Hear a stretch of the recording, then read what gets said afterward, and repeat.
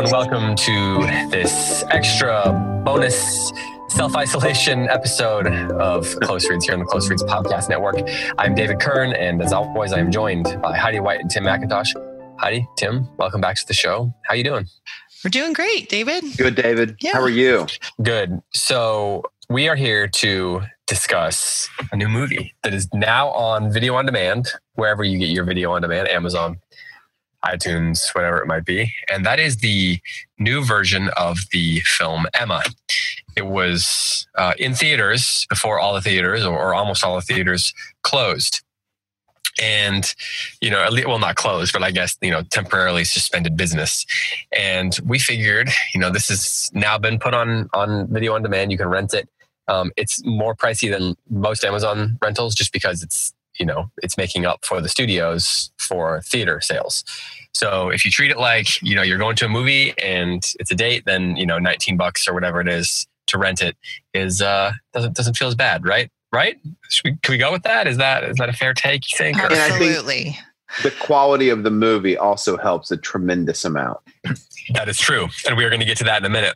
So just want to remind you that you can join the conversation, as always, at a number of different places. We have the Facebook group. Go over to Facebook, type in Close Reads in that search bar, join the group, join the conversation. If you head over to Instagram, we are at Close Reads Pods.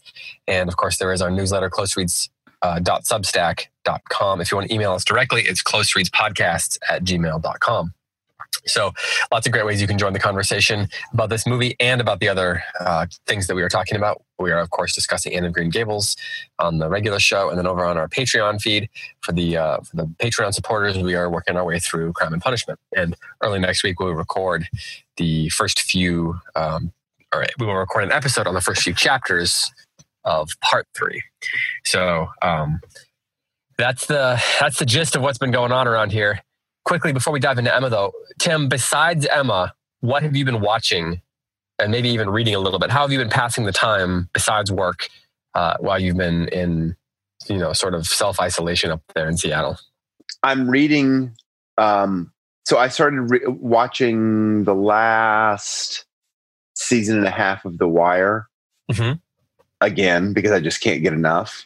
And I never watched Breaking Bad. And so I am watching season 2. That's not correct. I watched the first season of Breaking Bad, and now I'm watching the second season of Breaking Bad. Man, that show is rough. It's rough, but it's great. It is really good. Does it? So where does it stand for you on the? Well, here, actually, let me ask you this: what are your top 5 favorite TV shows ever? We've never talked about this that I know of, so this is an on-the-spot thing. But if you had to just instinctively, what's your gut feeling for your top 5 favorite TV shows? Sounds like The Wire is on that list. The Wire is number 1 with a bullet. So you only need 4 more. Pun. I would put The British Office. Okay. Really high up there. Whoo, man. Cheers. Seinfeld. Seinfeld. I'm not crazy about Cheers. I like Seinfeld. I like Seinfeld a lot. The Sopranos. Never got into it. I love 30 Rock. I love 30 Rock. Oh, okay. I got one. Arrested Development. Okay. Yeah. Nice. Good. 4. Good choice. You've got 3 comedies and The Wire. What's another drama you would add to the list? Man, I don't know. Help me. I don't know. Help you? Yeah. I mean, aren't there some classic Mad Men out there? Deadwood, Justified. I'm just listing. Heidi, why don't you list your 5? What are your 5? Help me, Heidi. So the first handful of seasons of Lost, it derailed towards the end, but that was one of the OGs, and I loved that show. The Office for sure. Breaking Bad.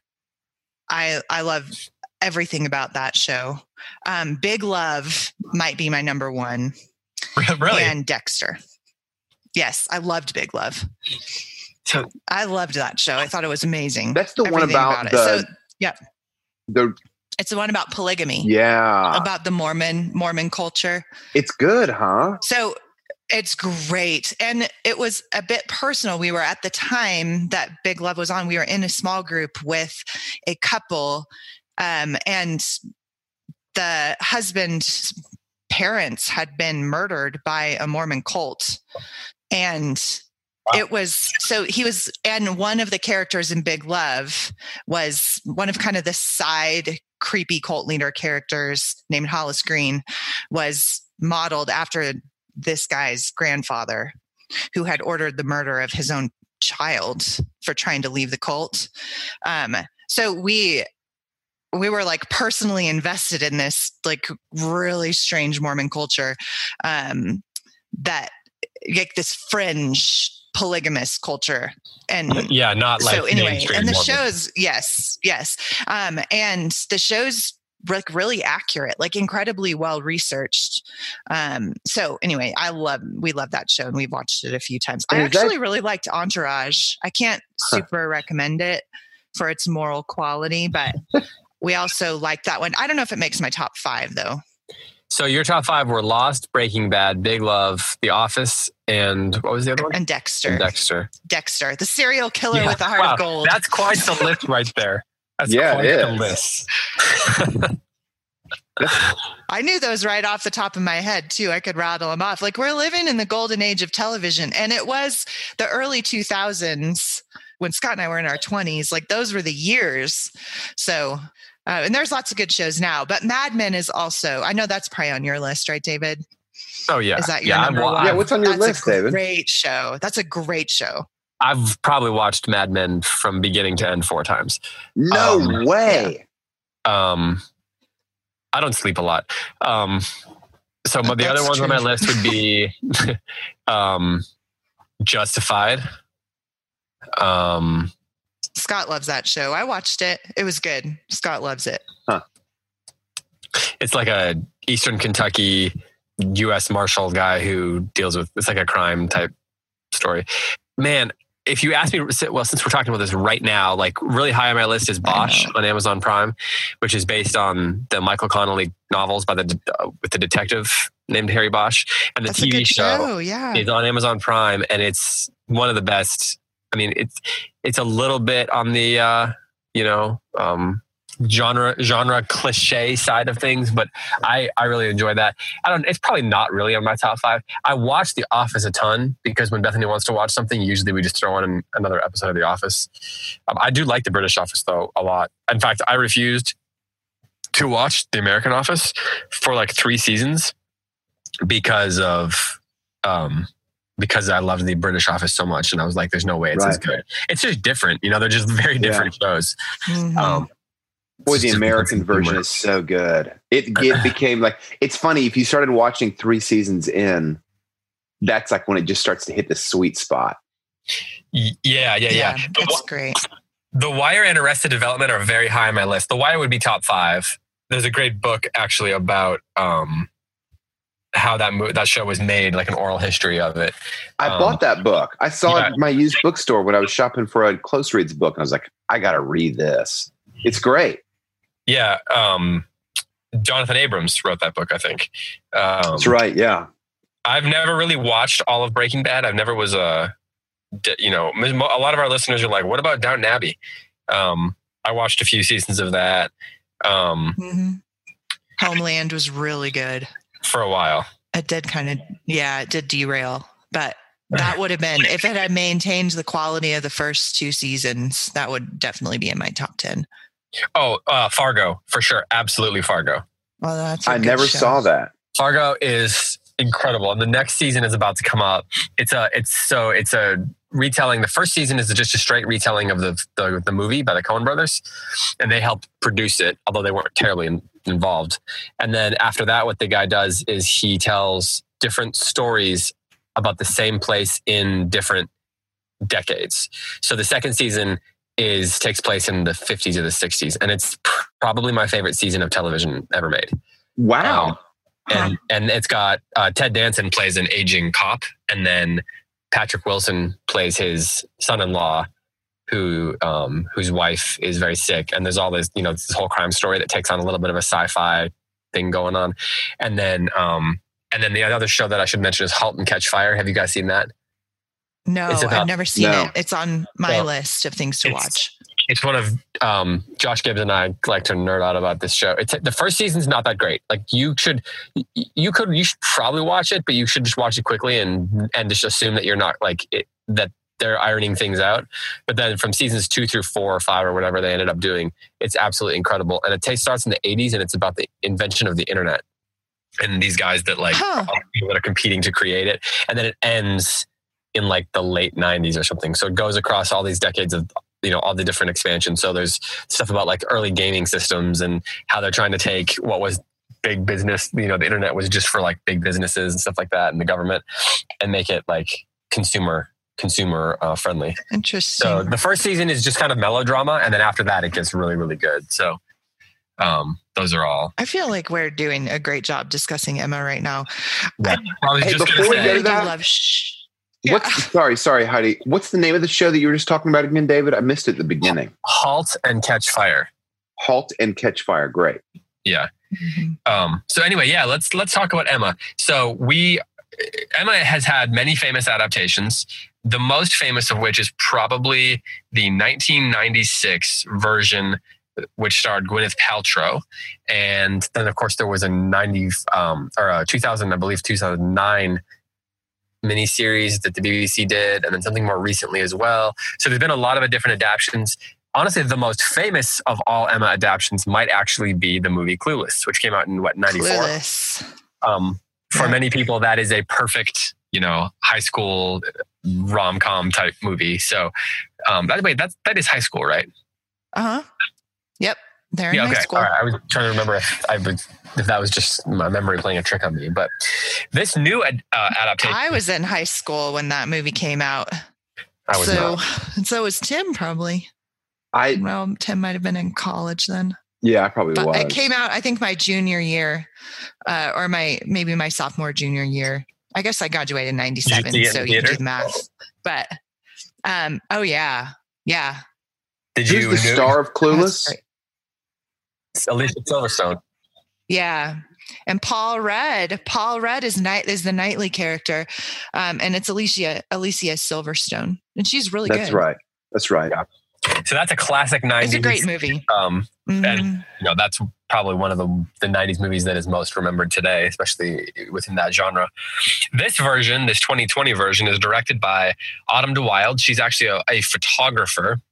That was her initial entryway into the medium, and it stars Anya Taylor-Joy, who's one of the up-and-coming actresses, especially within genre films. She's been in movies like The Witch, which is one of Graham Pittman's and Josh Gibbs' favorite movies. It's like a 17th century New England horror story by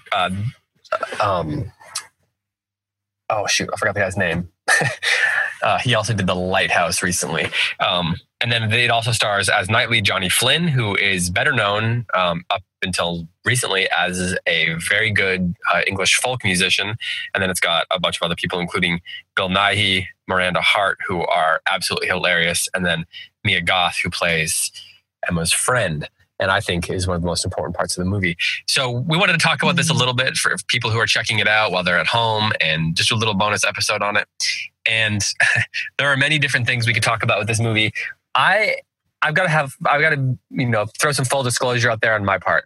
I'm not terribly familiar with the novel, so I cannot talk about this movie as an adaptation. I can only talk about it as a movie and kind of being within the canon of other Jane Austen adaptations. Tim and Heidi, how familiar are you with the novel, Emma? Familiar. Oh, Heidi's a pro. I'm not a pro. That would be Karen Swallow Prior, but I am familiar as a fan. Tim, have you read it? In college, but not since. Yeah. So I'm familiar with the story, but I haven't read it recently, and I couldn't parse out some of the changes that they're making. So Heidi, from that perspective, as the person who, knows the novel, I want to start there. How do you think it holds up just as an adaptation? Really good. It's good. It's an easy, and I don't mean this in any way to as detrimental to the quality of the adaptation, but it's an easy story to adapt to the film. It's a very, very tightly constructed story, and you can't really get rid of anything and maintain the storyline, if that makes sense. So it's not like you can cut some huge part of it, or it's an easy story to adapt. Yeah. You need all of the piece. I've never seen a bad adaptation of Emma. You can't, it's kind of like as a translation, if you can make it through all of the Iliad and the Odyssey and translate the entire thing, it's worth celebrating. This is kind of like that. It's just one of those stories that flows really naturally. It's pretty easy to adapt. Everything's necessary. And so if you want the story to work, you just have to adapt it in a straightforward way, which speaks to Jane Austen as a craftsman. This is, I think, it's one of my least favorite novels, of hers, but it's probably the best crafted one. It's the last one she published, and it's really, really, like, the story is extremely well crafted. So as an adaptation, it's good.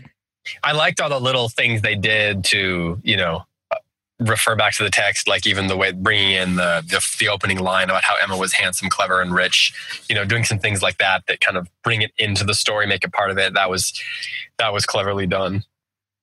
Tim, what was your favorite part of this movie? I mean, like, you say you were watching all of it. You say you loved it. All of it. I loved it. I think I struggled to get into it for the first 10 minutes, maybe because I was like thinking about something else. Did you have a hard time with it also for the first 10 minutes, Heidi? I kept thinking for the first 10 minutes, if you have read the book, this all makes sense. But if you haven't read the book, it's really hard to get into. Yeah, I was having trouble tracking. I was like, who's the blonde guy? Okay, I know who Emma is. Okay, who is Mrs. Smith? Wow, like, who is she? So I was having trouble tracking everyone but Emma and her father. Yeah. And then once I started kind of getting familiar with everybody else, then I started, like, I just really dropped into the movie. I seriously can't think of anything about the movie I didn't like. The last two movies that I watched, Little Women and this movie, the costuming and the sets were so breathtaking. Oh my goodness. The fact that I usually don't notice those things as much. The fact that I notice those things, even still, I notice those things despite the exemplary acting and the exemplary direction and the exemplary camera work, was a testament to how good that costuming was. I laughed so much. Okay, yeah. I was going to say I laughed so much at, is it Bill Nighy? Her father, the actor who plays her father. I thought he was probably on screen for less than 7 minutes, and he just, for me, stole everything that he was in. Everything that he was in. He was great. The actress. What's that? Innocence. Innocence. And when he walked it, go ahead. Well, sorry, Tim. Is that part in the book, Heidi, that he makes a joke about the way the guy says the word innocence? I don't remember, but I really doubt it. But I have it. Yeah, I don't remember that. That's where I, like, when you can pull something like that off in an adaptation, like, no one, like, everybody forgives you for departing. I mean, obviously you can't go on you. Yes. Right. Go ahead, Tim. Go on. His face looks so severe. He looks like a gargoyle representation of, like, a 16th century reformer. You know what I mean? I mean, just like a bloodless teetotaler. And he can be so funny. I think part of it is because his visage is so stern that anything that he says that has a modicum of humor is just hilarious, because it's offset by his face, his stern, aggressively stern face. I mean, anyway, I'll stop going on about Bill Nighy's face. I love the woman who played Mrs. Smith. I just thought that's Miranda. hard role to play. And I thought every time she's on screen, she's funny. She's great. She's great. Who are you talking about? Mrs. Smith. Miranda Who are you talking about? No, I was thinking about. Who is that? Oh, hold on. I'm thinking about Emma's best friend. Oh, you're talking about Miss Bate. Oh, yeah. Miss Smith. Yes, got it. Okay. Miss Smith, not Mrs. Yeah. Sorry. And I'm not meaning to correct you. I was just not sure exactly. No, thank you. So that's what I meant. Yeah, I mean, I've read some people saying that she's the reason the movie works because you have to really care what happens to her. Yeah. Because otherwise, Emma seems, the degree to which you are annoyed with Emma depends so much on whether you like that character.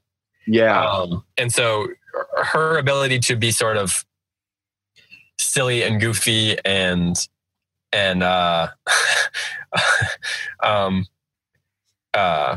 likable, but also come across as a little bit dumb all at the same time. Like that's a hard line to kind of pull off, but it makes her a really crucial character. Because if she's too dumb, then you're just annoyed with her.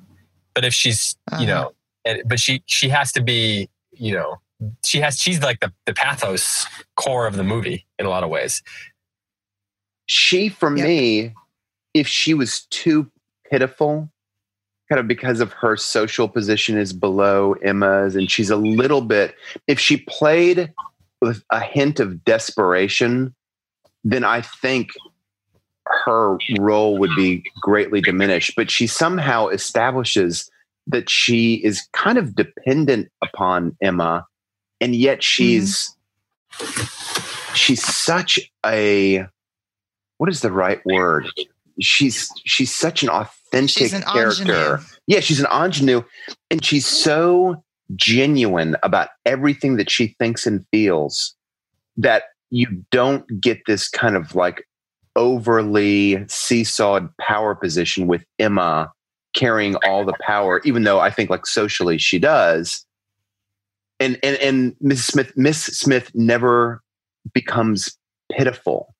But she still, at the same time, she kind of earns our pity. Like, we want her to be well off. Please, we want her to be well off. I thought she was terrific. I might say also, like, the movie is just really contingent upon her, and that actress just hit it. Mia Goth is a really interesting actress. She's been in a lot of, she plays like a lot of really interesting roles. She was actually married to Shia LaBeouf for a while. She is, who is her character? That's Miss Smith. Miss Smith? Okay. Harriet Smith. Yeah. I really think that it's, there's so many moments where you are supposed to really dislike Emma. I mean, that's why Jane Austen said she was going to write a character who only she liked. You're really supposed to dislike her. So that's a hard thing to pull off in the story. So you have to have all these other characters that will carry the audience through the movie. And do you think that that Johnny Flynn as Mr. Knightley did a good job with that? How did you feel about Johnny Flynn as Knightley? Because Knightley is obviously this is one of the characters that's really important to. He's the best Knightley I've ever seen. I loved him as Knightley. I have never liked a film adaptation of Knightley because everyone is too fatherly, too self-contained, and he had some ardor and some passion, and he was, because in the novel, Knightley is 15 years older than Emma. Oh, wow. And she's and 18 or something, right? Yeah, she's almost 21 and he's 35. Yeah. And he is I loved him as Knightley. I thought everybody was really, really well cast. And I've never seen a Mr. Woodhouse who is as good either. And because Mr. Woodhouse is usually played as a gluttonous kind of fat man, and because he's obsessed with his food. But in this adaptation, they made him more obsessed with his health, and they did that thing with the screens when the servants were always bringing in the screens. And I loved that. They're it was perfect. 2 dogs following him around. Yes. And it like they built it up throughout the whole movie. And then in the end, that was the thing that made them able to kiss for the first time. I loved it. Yeah. I thought that was great. It was to your point, David, that was one of those subtle touches that like absolutely was masterfully done. But usually he's played more as a glutton on the screen and the focus on the food is highlighted. But I really liked how in this one, it was the health thing.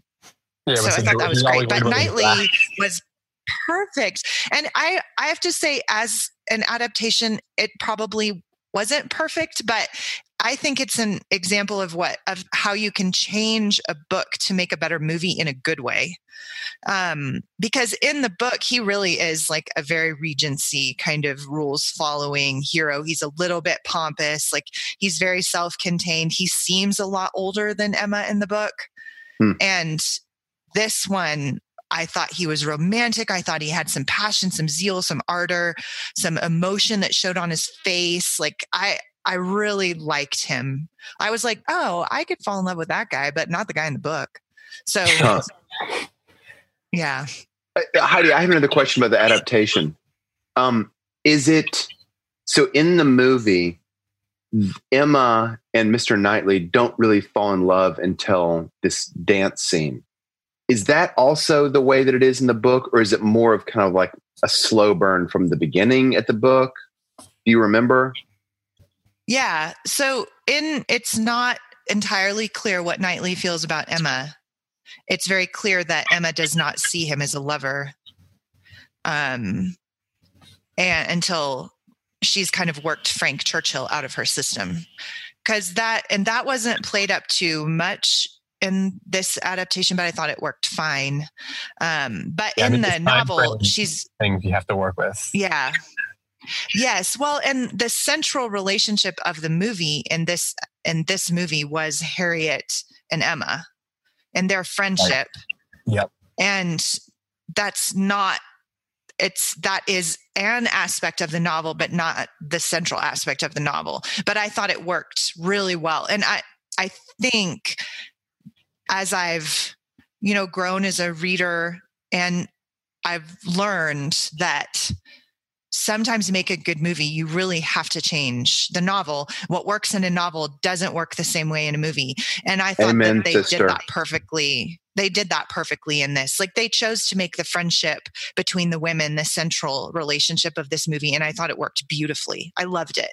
Yeah. Even to the proposal, because David asked about our favorite thing about the movie, and mine by far, like hands down, a million miles ahead of everything else was Emma's bloody nose during the proposal. I was so surprised by that. Amazing. Hold on, we'll get to that. Okay. I know. But that goes to the fact that it changes the proposal. That's not the way the proposal goes in the book. The proposal is the proposal because Knightley and Emma is the central relationship of the book. And the changes that happen in that relationship. But because of the friendship thing that Harriet and Emma are the central relationship, they changed the proposal, and that was perfect. I loved it. Tim mentioned that there is this is the dance scene, and that's the scene where they sort of, as you put it, Tim, they seem to be fall in love in that moment. And I was thinking a lot about how, it's like they see each other in a new way for the first time.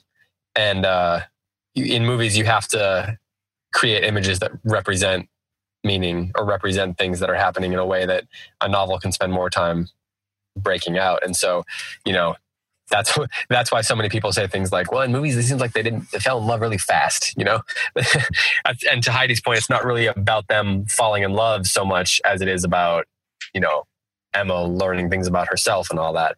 And there's something very modern about the way this is a very modern retelling. It's even more so than the Little Women, I think. There's a there's a modern energy about it, I think. Have you guys seen Sofia Coppola's Marie Antoinette? No.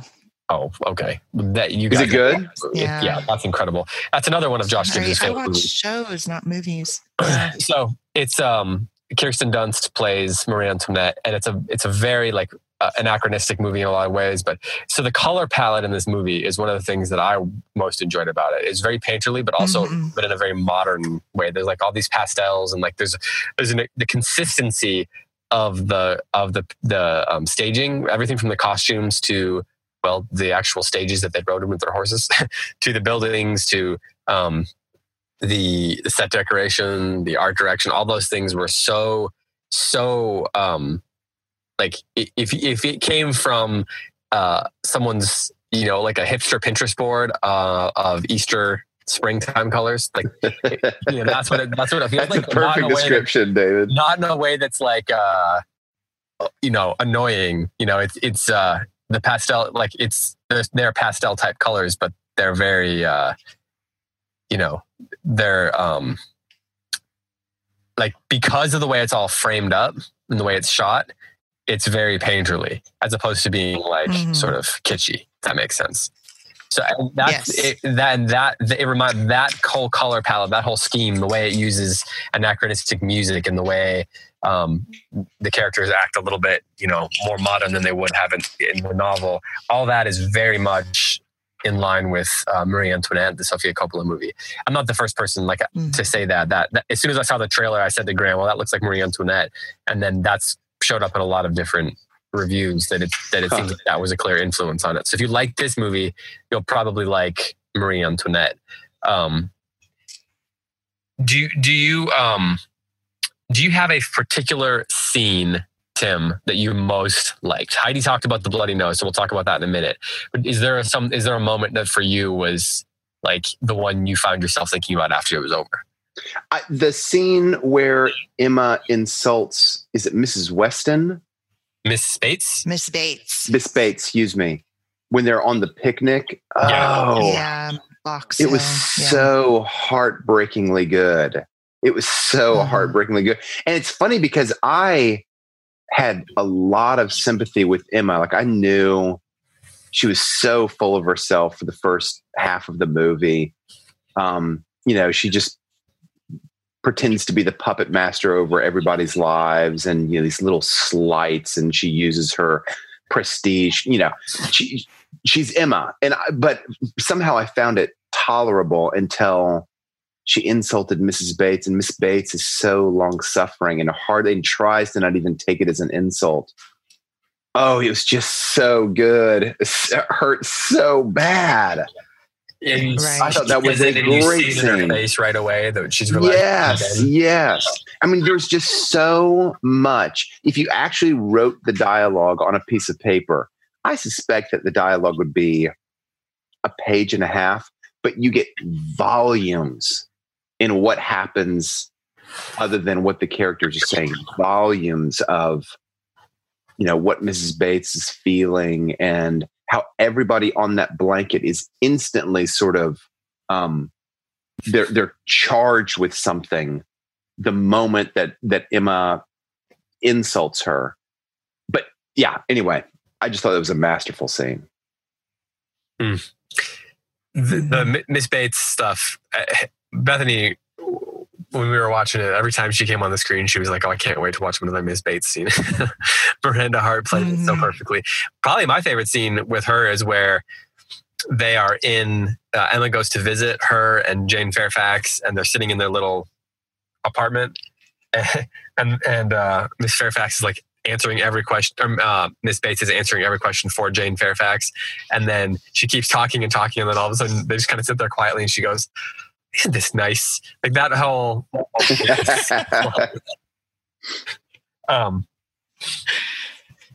and then the stuff with what is his name that Harriet ends up marrying?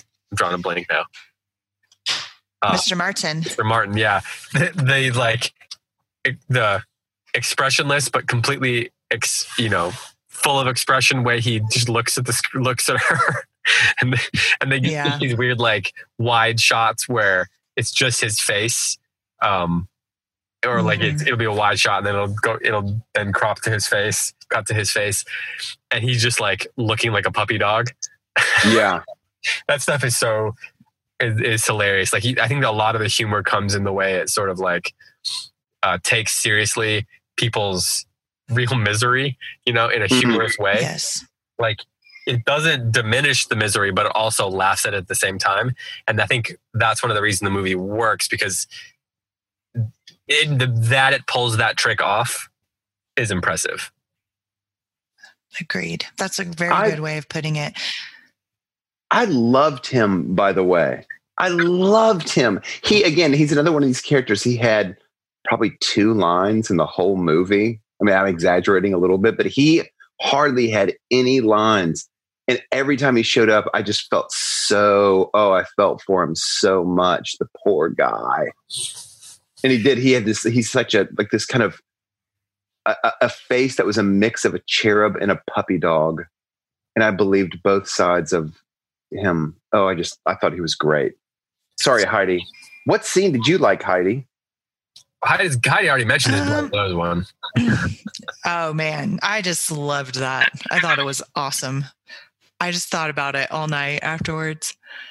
It was so good. Why? But I agree about, well, I think this is such an actor's movie, and that's why Jane Austen adaptations keep being remade, is they're delightful. And I mean, we've talked a lot about why Jane Austen continues to be popular in the modern world, considering how different the society was. I think there's lots of reasons for that, but they keep making movies of it because, on the one hand, what David said, everything's so human. And that's what Scott said afterwards. Like, we turned the movie off and he's like, can we watch Talladega Nights now? And then he said, it's just so many, I think he said, like, there's just so many feelings on that screen, but nobody's allowed to show them.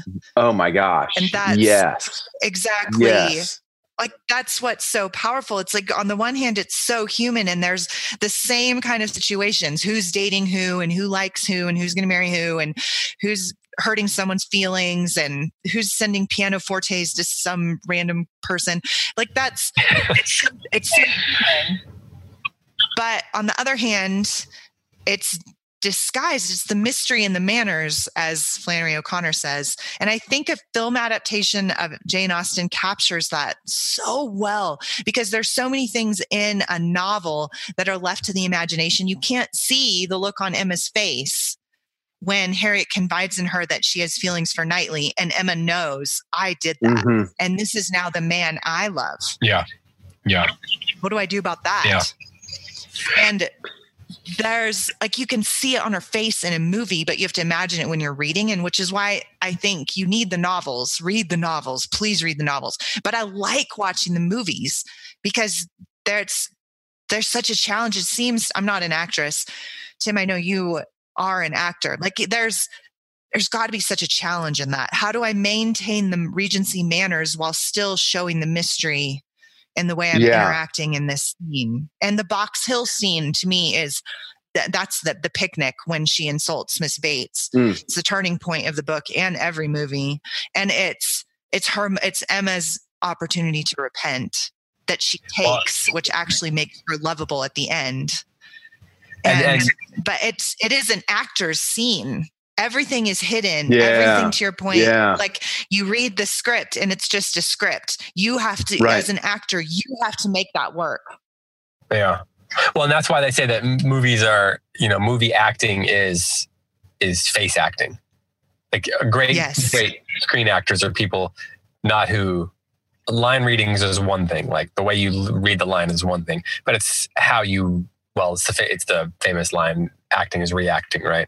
So it's being able to make your face present meaning is what makes great movie actors. It's Kate Winslet is great at that. That's one of the reasons why she's been in, she was in Sense and Sensibility, and there's some of these same actors that keep going back to some of these same sorts of movies, I think, because they're the way they are able to use their faces to create meaning suits a certain genre, so to speak. Well, have you seen the Gwyneth Paltrow version of it? I'm sorry, I have just one more thing to say. Yeah, but it's been a long time. The Gwyneth Paltrow version of that scene. So when Knightley rebukes Emma and Gwyneth plays her, I thought that was just iconic. So there's this scene in the Gwyneth Paltrow movie when Knightley says, "That was badly done, Emma," about the way she treated Miss Bates. And then Emma, in this version, the one we're talking about, she breaks down and cries. And I thought that was good. But Gwyneth Paltrow plays that, I think, the best I've ever seen. I've seen several versions of Emma What on does she do? screen, and her face just crumples. Like it's so beautiful. She doesn't break down and hide her face and cry the way this actress did, which she did a really good job in that scene. It's a great scene. It's the turning point of the movie. It shows the relationship between these two people, and it shows Emma's repentance and Knightley's like assiduous care for Emma. Like he's trying to help her and he's mad at her, and it's beautiful. It's a beautiful scene. However, it's in every adaptation I've ever seen. But when Gwyneth plays it, her face just like crumples like a wilted flower, and her shoulders slump. And she plays it very differently, but it's just as repentant. And I loved that. That's my favorite version of that scene I've ever seen. But there is just something about that moment for Emma when she's repenting, and it makes her lovable again instead of just being kind of a B word. A bother. She is for a lot of the story. She is a bother. Yeah, that's right. There's something about Jane Austen, and I think the director helped establish this, that when I was watching the movie last night, it felt like I watched it with the same sort of attentive care as I watched a murder mystery. You know, like when you're watching a murder mystery, every little gesture, every clue has the potential to mean something and to unravel everything. And I found myself halfway through this movie sort of knowing who needed to be together as couples, but not being really sure. So I'm watching Emma's face for every small gesture, look, bat of the eyes to see, okay, does she like Knightley? It doesn't seem like she likes Knightley, but boy, that would be such a great match, you know? So there's some way in which Jane Austen and the director managed to keep the characters both opaque but known at the same time. And what a balancing act that is to have both of those things going on and to not tip too far in one direction or the other. Well, So we've kind of saved this until now. We've talked about some of the different performances, but let's talk about Anya Taylor-Joy as Emma. Where do you think, Heidi, she ranks on the, I think Alicia Silverstone, Gwyneth Paltrow, who is the one on the miniseries, Romola Garai, I think, was one. Where do you rank Anya Taylor-Joy in terms of her as Emma? She's probably, I'll say I liked Gwyneth Paltrow better, but that might be a flaw because Emma's not supposed to be likable. And I like how Anya Taylor, I like how she was unflinchingly, she wasn't likable. Yeah. Yes. She was arrogant. She was all the things that she repents of, that in that sweet scene when she's sitting in the window seat and her dad walks by and she's saying all the ways that she failed. You saw that in this movie. I think what has happened in a lot of adaptations of Emma is that there's such an emphasis at the beginning of the movie to make her still likable, even though you're supposed to notice, to make her both things, right? You don't want to lose your audience, so you don't want to make her too mean at the beginning of the novel, or at the beginning of the movie. Yeah. And Gwyneth Paltrow did that really well. She maintains likability, even though she is arrogant and oversteps and is snotty and overreaching and all those things. She's both. And so in one way, I think she maybe played it better, but I think this one does a much better job of showing the trajectory of her growth, which is what Austen wanted to do with her. Yeah. I think that she has to have there has to be a sense of why other people are sort of drawn to her and then why they get hurt when she acts the way she does. I do think that the energy of this movie, like there's this sort of core energy to it in the colors and the way it's shot and the way the camera moves, in the way that read dialogue is, the lines are read, there's a pace to it and energy to it that is sort of consistent with Emma herself as a character, almost like an objective correlative for that. And I think that really helps, give the movie enough forward motion that when she's being rotten, you can latch onto the other characters and not feel like you still want to be around all of them. Like that's, right. Harriet Smith and Mr. Knightley and so forth, and her father, like those characters are all so important. But then also you've got all these other characters like the minister, who is just like that guy played that guy absolutely hilariously. Like it's almost cartoonish, but in a way that works really well. Yeah, I agree. Okay, let's do something here. We don't need to spend too much time on this. We just want to kind of touch on this a little bit for people. But I listen to this podcast called The Rewatchables, and they do this. They do all these different categories, and we're not going to cover all of them. But I do want to do one category that they do called "Who Won the Movie." So, who do you think kind of like stole the show the most? If who's at the peak of their powers? Who are you going to remember the most? And it could be the director, it could be the screenwriter, it could be the set director, or it could be an actor or whatever. But for you, when you think of this version of Emma, what's going to stand out to you? Heidi, I'll ask you that first, having probably most recently seen other versions. Oh man, I think Knightley for me, but I hope somebody says Mr. Woodhouse. Tim, what about for you? For me, it's the director. I just directing is such a complicated and multifarious art form to master.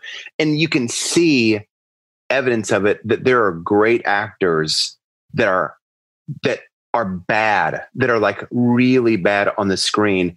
And I am convinced that 99% of the time it's because of the director. It has nothing. It's not like suddenly Robert De Niro forgot how to act, or that he couldn't do something with these lines that he was given.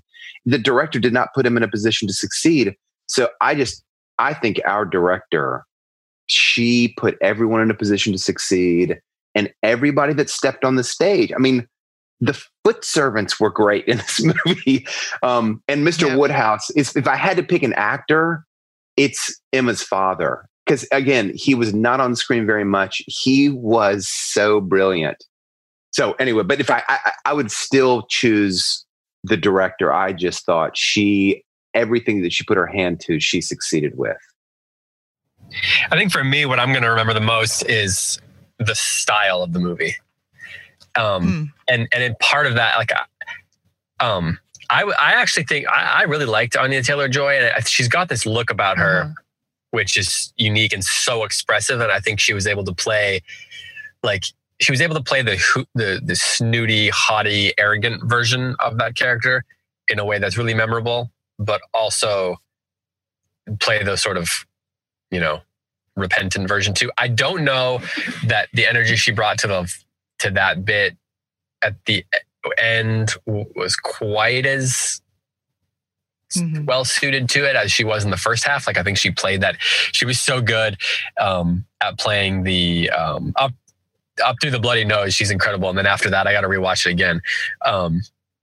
But I think combined with the style, I think is what I'm going to remember about the movie. Like, I'm going to remember the way it was shot and the way it looks and the way it feels, all that sort of thing. And that's what's going to probably make me want to watch it again. I do really like Knightley. I did like his performance though. So me too. He's just like my least favorite Austen hero. And so to see him played with some, like, I don't know. And it's probably because I'm a modern woman more than I'd like to be. So I like a guy with some fire. I like that the actor was not beautiful. I mean, I'm sure he was a really good looking man, but there was something, he didn't have like the perfect symmetry of form of, I'm sorry, who was the other love interest? The guy who ends up being a cad. Frank Churchill.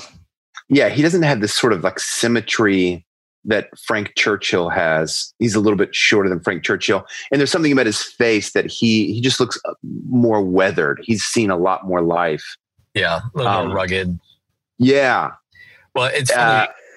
But he was great. He was great. You all should listen to his music, by the way. Johnny Flynn has a great album called Alarum from like 10 years ago or something like that. He's really good. Huh. But it's funny because as we were watching it, I had watched the first half of the movie 2 nights ago, and then Bethany watched the first half last night while I was on a call, and we finished the last half of it together.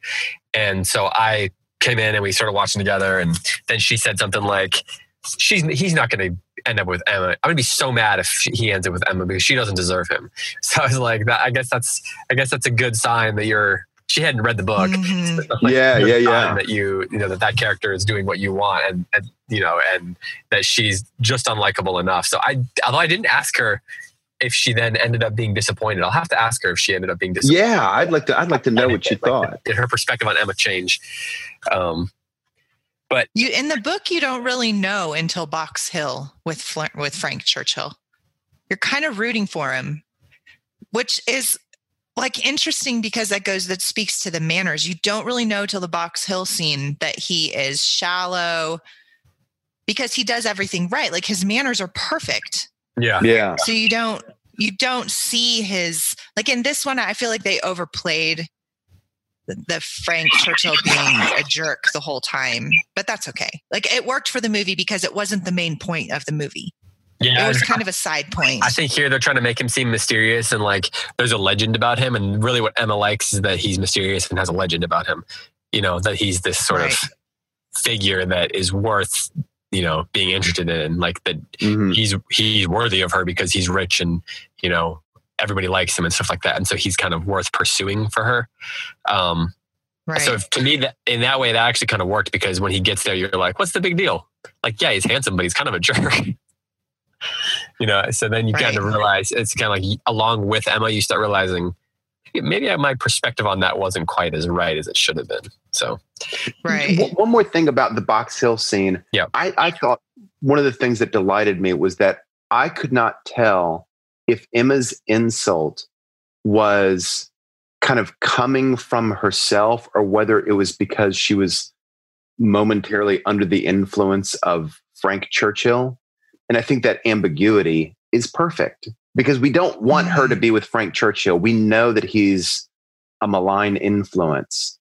And to have her insult kind of prompted maybe by herself and maybe by her desire to impress him in some way, that's the right note. That is the right note. Right. The one problem with that for this adaptation is that as my kids, because Jack said to me, why is Knightley so, like, why does he have so much angst about Emma? And it's because Knightley thinks Emma's in love with Frank. And so he's trying to do the honorable thing by staying away from her. Oh, right. But he loves her so much that he can't help but speak, you know, like he comes to the copse of trees to comfort her because Frank is marrying Jane Fairfax. And so he's trying to do the honorable thing by like being there for her as a friend. And she has to explain to him, I'm not in love with Frank. But because they underplayed that dynamic in the movie, there was a couple of Knightley's choices I felt like my kids were like lost on. Well, they were like, why is he doing that? I think that what they're going for, this is where it's a little bit more modern. I think what they're going for is they're trying to make it seem like they have been friends, like that they've been kind of like friends for a long time, like since they were younger or something like that. And so that's how I read it at the beginning of the movie, that they're friends. And so then they don't even, like, she views him as a friend who you wouldn't ever have a romance with, which probably wouldn't have happened at the time the way it would now. Right. And so, that's a I think good that's point. where And that they did played it in that way for that reason. So at the beginning of the book, why is Mr. Knightley over at Emma's house so frequently? Is that explained? Because I don't think they give any explanation for it at the beginning of the movie. Well, that's what I'm saying. I think that it's because they're just friends. Like, I think he's friends with the family. And what the movie is showing is that increasingly... No, I'm asking about the book, David. I'm asking about the book. No, that's true. He's right. Like he's over there because he's 35 and Mr. Woodhouse is in his 50s, and they are equal in rank. And so you just hang out with each other in the country. I see. And okay. so he's always over. And then he has this kind of bantering relationship with his friend's daughter. Okay. I see. Okay. So it's like, there's like a touch more explanation in the book, but not a whole lot more than the movie. But it's social convenience, which is a whole other level of the story that we didn't even go into on this podcast, all of the social conventions and all that, the satire of the society and all that. But yeah. I mean, if we do the book, we can talk about all that more. Because we'll have multiple episodes to do so. All right, well, let's wrap this up. What are some final thoughts on this movie? Tim, out of 5 stars, how many stars are you giving it? You can do 5 stars. I'm giving 5 stars. I'm going the whole way. I am. And I'm stingy. But I'm giving this 5. Heidi? Yeah. I mean, I think there was, as a movie, it was pretty flawless. So yeah, 5. I think it was excellent. Everything you're saying about the colors and how the sets like reflected the, what am I trying? Hold on. Let me think how to put this into words. The sets did the work and the costuming did the work of the explanation of the society. Yeah. Oh, well said. Yeah. So yes. So you didn't have to have a character explaining, and the servants, the placement of the servants almost as props, and you accidentally catch every once in a while that they're making faces in the background that express their opinions of what's going on. When Emma and Knightley kiss and the behind the screen or whatever, and then the 2 servants are like, and they turn around. Yeah. Yes. So all of those things, flawless, like masterpiece level cinematography. So, and the story was extremely well done. Everyone was well cast. Yeah. So I'd say 5. I have a couple of tiny little itty bitty quibbles, like I said, about the Frank Churchill dynamic, those kinds of things that I think could have, but so maybe 4.75. I said you could do halves. I didn't say anything about quarters. Yeah. All right, fine. 4.5. How about you, David? I reserve a 5-star for like the greatest movies, like The Godfather is 5 stars. So I'll give it 4. All right. I'm like, how many 5 stars do you have? I've probably given like 15 movies 5 stars. Oh, wow. You might be a little stingier than me. So I have a Letterboxd account. You guys know what Letterboxd is? Yes. No. It's kind of like the Goodreads version for movies. Okay. A lot of film critics. You can write reviews in there and keep lists and, do all kinds of stuff. So I go through there every now and then, and I will just like go through and read a lot of the reviews and go back and rate movies and stuff like that. And I was looking the other day, and I think I've rated like 10 movies on there as 5 stars. And then there's probably a couple other ones that I've, like I would never rate a movie 5 stars the year it came out. So that's my rule. It's like if I like something and I'm like, this is going to be a movie that I'm going to love forever, I'm pretty sure of it, then I'll give it 4.5 stars. And then maybe later, like 5 years down the road, I'll give it 5 stars. That's kind of my personal rule. So then I think that's a good rule. At the end of the year, I'll go back and I'll look at what I gave 4 and 4.5 stars. And like, that's how I'll kind of make my list. Like last year, Once Upon a Time in Hollywood, I watched it 3 times in the theater. And so like I gave it 4.5 stars, but it may become 5-star movie one day, but they would have to be up there with like The Godfather and The Apartment and the movies that are like my favorite movies that I'd rewatch anytime, any day. But so this doesn't reach that for me, but you never know. I might watch it again and rethink that. So I give this one 4 stars. So when you're giving stars, David and Tim, yeah, like you're looking at it within the context of like all of cinematography. So you're saying in a way you're comparing it to other movies, even then.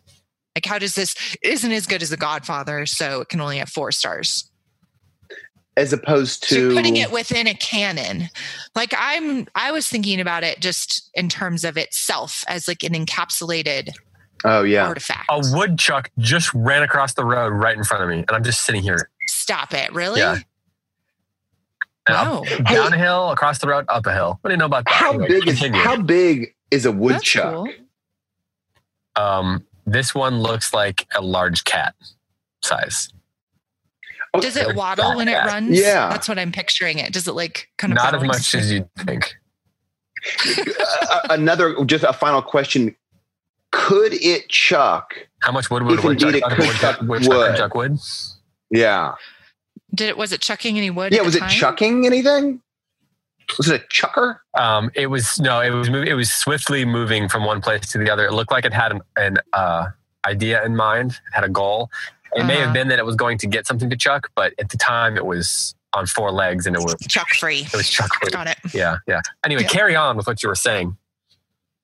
Well, that's my question, because I would say the same thing. If I'm looking at it in the context of every film that's ever been made, no, it's not a 5. But if I'm looking at it as like an artifact, the thing itself, could it be better? Like, could it have been better than it was? I don't know.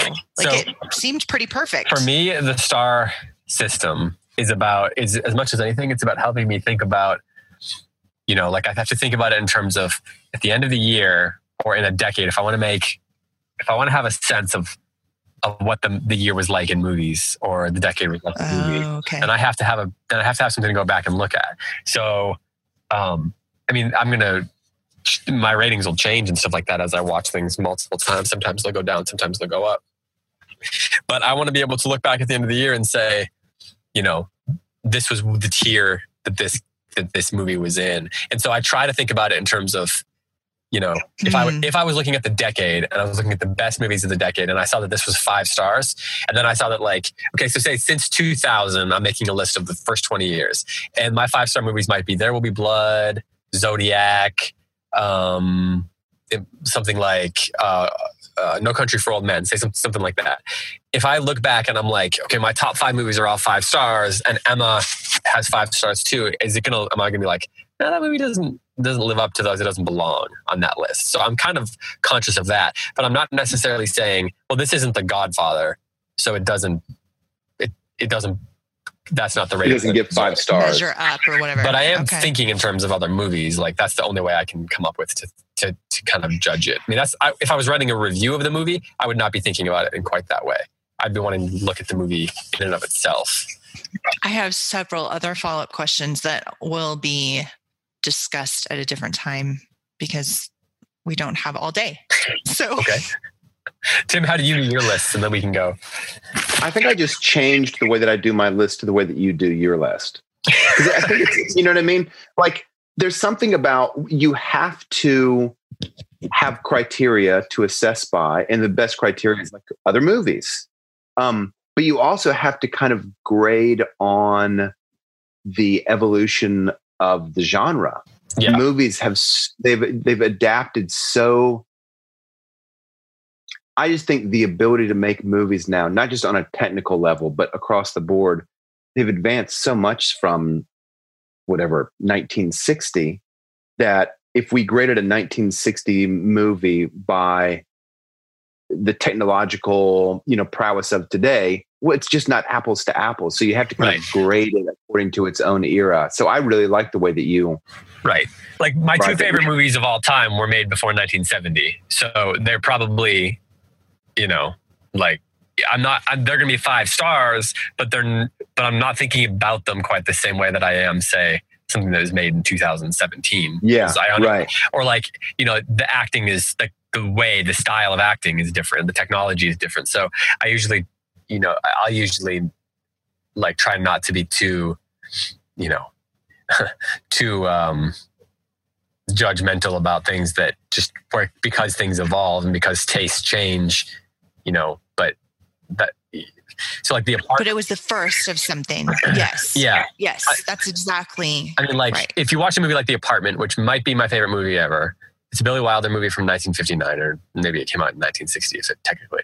But there's a character played by Fred McMurray who plays this like insurance company. He's like the big boss of the company. And whereas most of the actors in the movie, you can see like the performance is kind of holding up now. His is a very sort of late 50s archetypal performance, and it's kind of stylized in a way that nowadays people would be like, well, that's annoying. But you can look past that because the rest of the movie is basically flawless.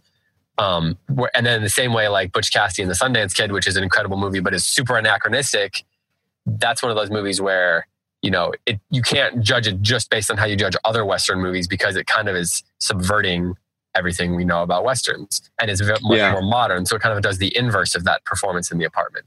So you have to kind of just like, in some ways you have to compare it to other movies, but then in other ways you have to detach from the canon, because movies they're always playing with the nature of filmmaking itself, which is also true of novels as well. Well, those were my follow-up questions. What do you do if a movie that got 5 stars and its time isn't now up to quality that we would make it in, right? It has to remain 5 stars because, it's The Godfather or it's The Apartment. But how should we then translate that into our rating system, our personal rating systems, is what I'm which seems like something you've really thought about. Yeah. I would take issue with the idea that like The Godfather or The Apartment don't live up to modern standards. Well, I guess that's less of my point than to your point about his character. You're right. If you're just watching it, he has that like twang in his voice that's really annoying to moderns, but at the time it was just how they thought about big business people. I love that movie, which you introduced me to that movie, and I've watched it like 50 times, and it's so good every single time I watch it. And by the way, I've also learned how to make a daiquiri because of that movie, a real daiquiri. I didn't know that daiquiris were good. Okay, so yeah. Here's what I would say. I actually think about this all the time. I was just watching a movie recently called The Killers, which is an early, who made 2001 Space Odyssey? Why am I drawing a blank on this? Kubrick. And it's an early Kubrick movie. Yeah. It's a great crime movie. But the way everyone talks and the way they interact with each other, especially the romantic pairings, it's very kind of like highly stylized, and like nobody even then actually talked that way. So get over here, doll. Stuff like that. Yeah, kind of. Yeah. But I don't like. It's a little bit annoying, but you have to get into the world of that particular movie, and to me it's the same thing as like you read a Jane Austen novel or you read Crime and Punishment, and the way they talk it's different. Like I read Shakespeare, and I'm not like, this isn't from my time, so I judge it differently. I'm less concerned about that kind of thing than I am like, given the elements of movie making, how much in control of those elements were the filmmakers, and how much did they create something cohesive out of that? So like even if in 1948, when they made The Killers, whatever year it was, I think it was somewhere in the late 40s, early 50s, when they made The Killers, there was a certain cinematic language that was going on, like the way they set up a camera, the way they shot things. And then were they masters of that language at the time? And then were they doing something to help move it forward? Like those are the things that I'm looking for. If you watch some of those movies that haven't really lasted, you'll watch it and you'll be like, well, that's just sort of rote, right? Like they just had the camera up and they didn't do anything interesting. They weren't trying to push anything forward. They weren't really masters. They were just capturing images. They were just getting coverage. There's such a big difference between getting coverage and creating meaning through images. And just because the way they create meaning through images has changed doesn't mean that it wasn't meaningful then in a way that is still meaningful now, if that makes sense. Absolutely. I guess my question, and I do realize, I don't know if any of this is going to make it onto the podcast recording. I will leave it. People can always put it off if they want. So let's look at like mob movies, like with Godfather. Godfather is a flawless movie. It's a remarkable movie. It's a masterpiece. But one of the reasons that it is because it's an OG. It's one of the first. There have been other mob movies that were made later that tried to imitate it. Like I would say something like The Departed it's so good. It's another masterpiece. Mm-hmm. What if The Departed was first? What if it was made in 1980, whatever, when The Godfather was? You guys probably know that off the top of your heads. I don't.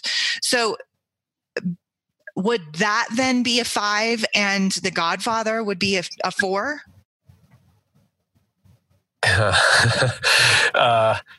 You're asking an illogical question, in my opinion. Because I don't know if I am though, because if you're looking at it, maybe so. Have been first though, because the language that The Departed is using was created by The Godfather, and actually it wasn't created by The Godfather. It was created by movies earlier than that, from like 30s and 40s. So like, that's it's true. It's using cinematic language that has been handed down to it to create what it was. It would be something else if it had came first. And Scorsese himself is a genius, but like you look at, say, I was just watching Raging Bull recently. It's a boxing movie, right? It came out in 80, I think 1980. And it came out after Rocky 1. And so it is really, it's using, it's black and white. So, and it's shot in a way that feels older. So it's recreating the genre. It's responding to the genre of movies like that, but it's also, moving it forward. And so that's where like it couldn't have existed without a lot of movies from the 30s and then early Scorsese movies and the things that Scorsese learned, and even like a lot of the crime movies, including The Godfather. So it couldn't have existed without those. And it couldn't have been the same. It couldn't have been the movie that it was without those things, but it also was doing things that then other movies were imitating after that.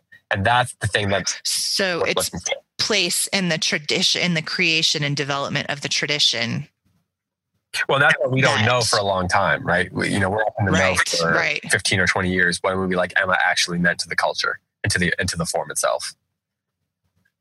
Right.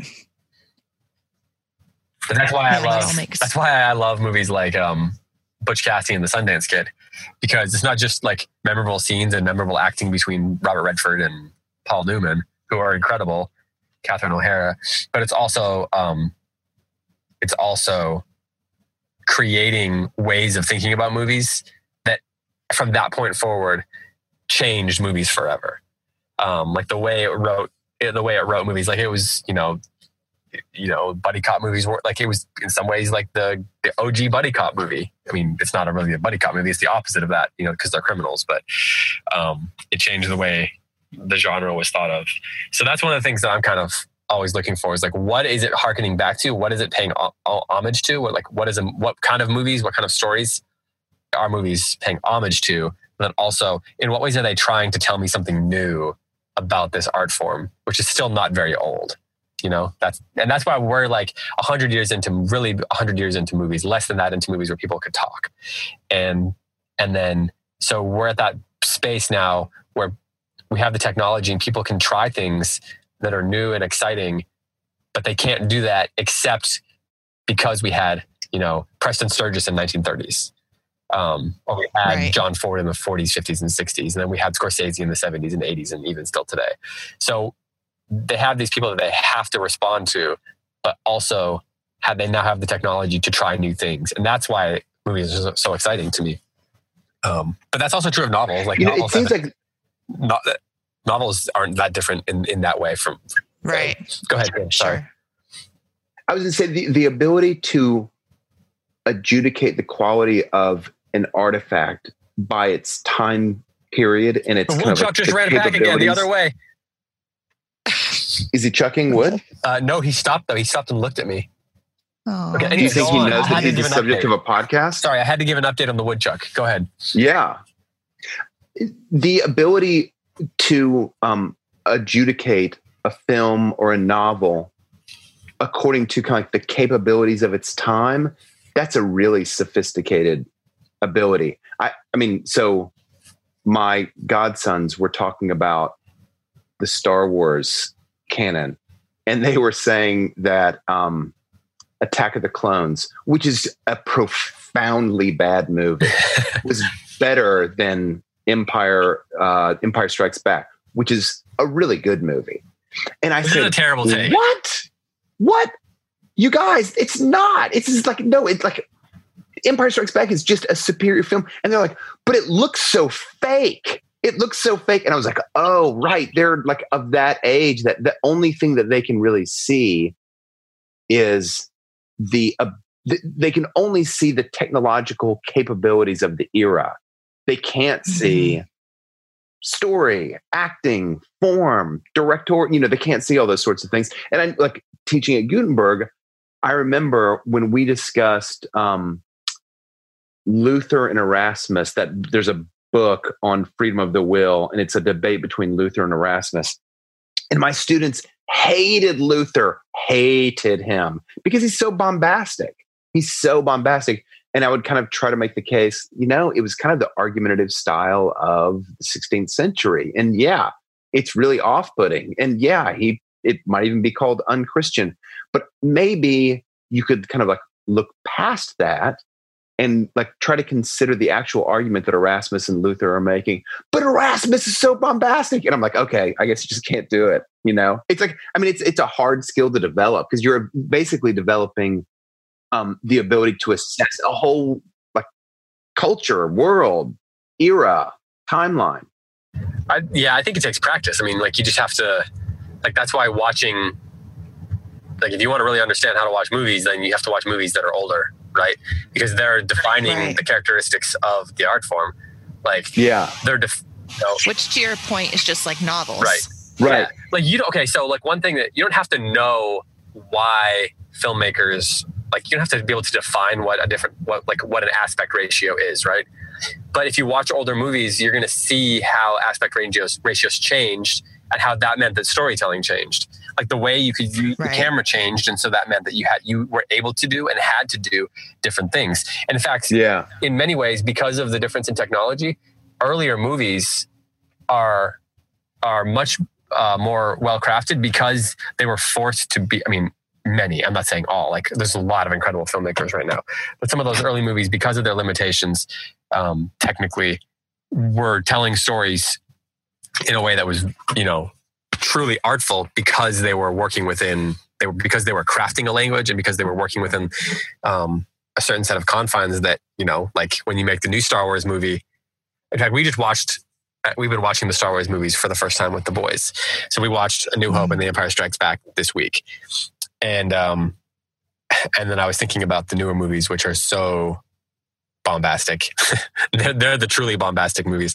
But you can see Lucas and even Lawrence Kasdan in the screenplay and stuff in Empire Strikes Back. You can see them having to be so much more precise and careful in what they're doing. And that makes the movies so much better than when they have free reign to just use the computer to do whatever they want. So, I don't know what the novelistic, corresponding idea is equivalent to that, right? But that if you want to get equivalent movies, you got to watch old movies, watch black and white movies, watch movies where they didn't have as many resources, and even now, watch indie movies because they have to be way more precise than movies where they can fix everything in post on the computer. Right. Anyway, we've been going longer than we said we were going to, so. Should we hang up? No, but it's good. I just want to keep talking about this because I'm curious, but another time is what we will do. Well, I should go check on the woodchuck, make sure he's okay. Or maybe I should duck. Oh, woodchucks. All right, well. I've never seen a woodchuck in the wild. I wish I could see a woodchuck in the wild.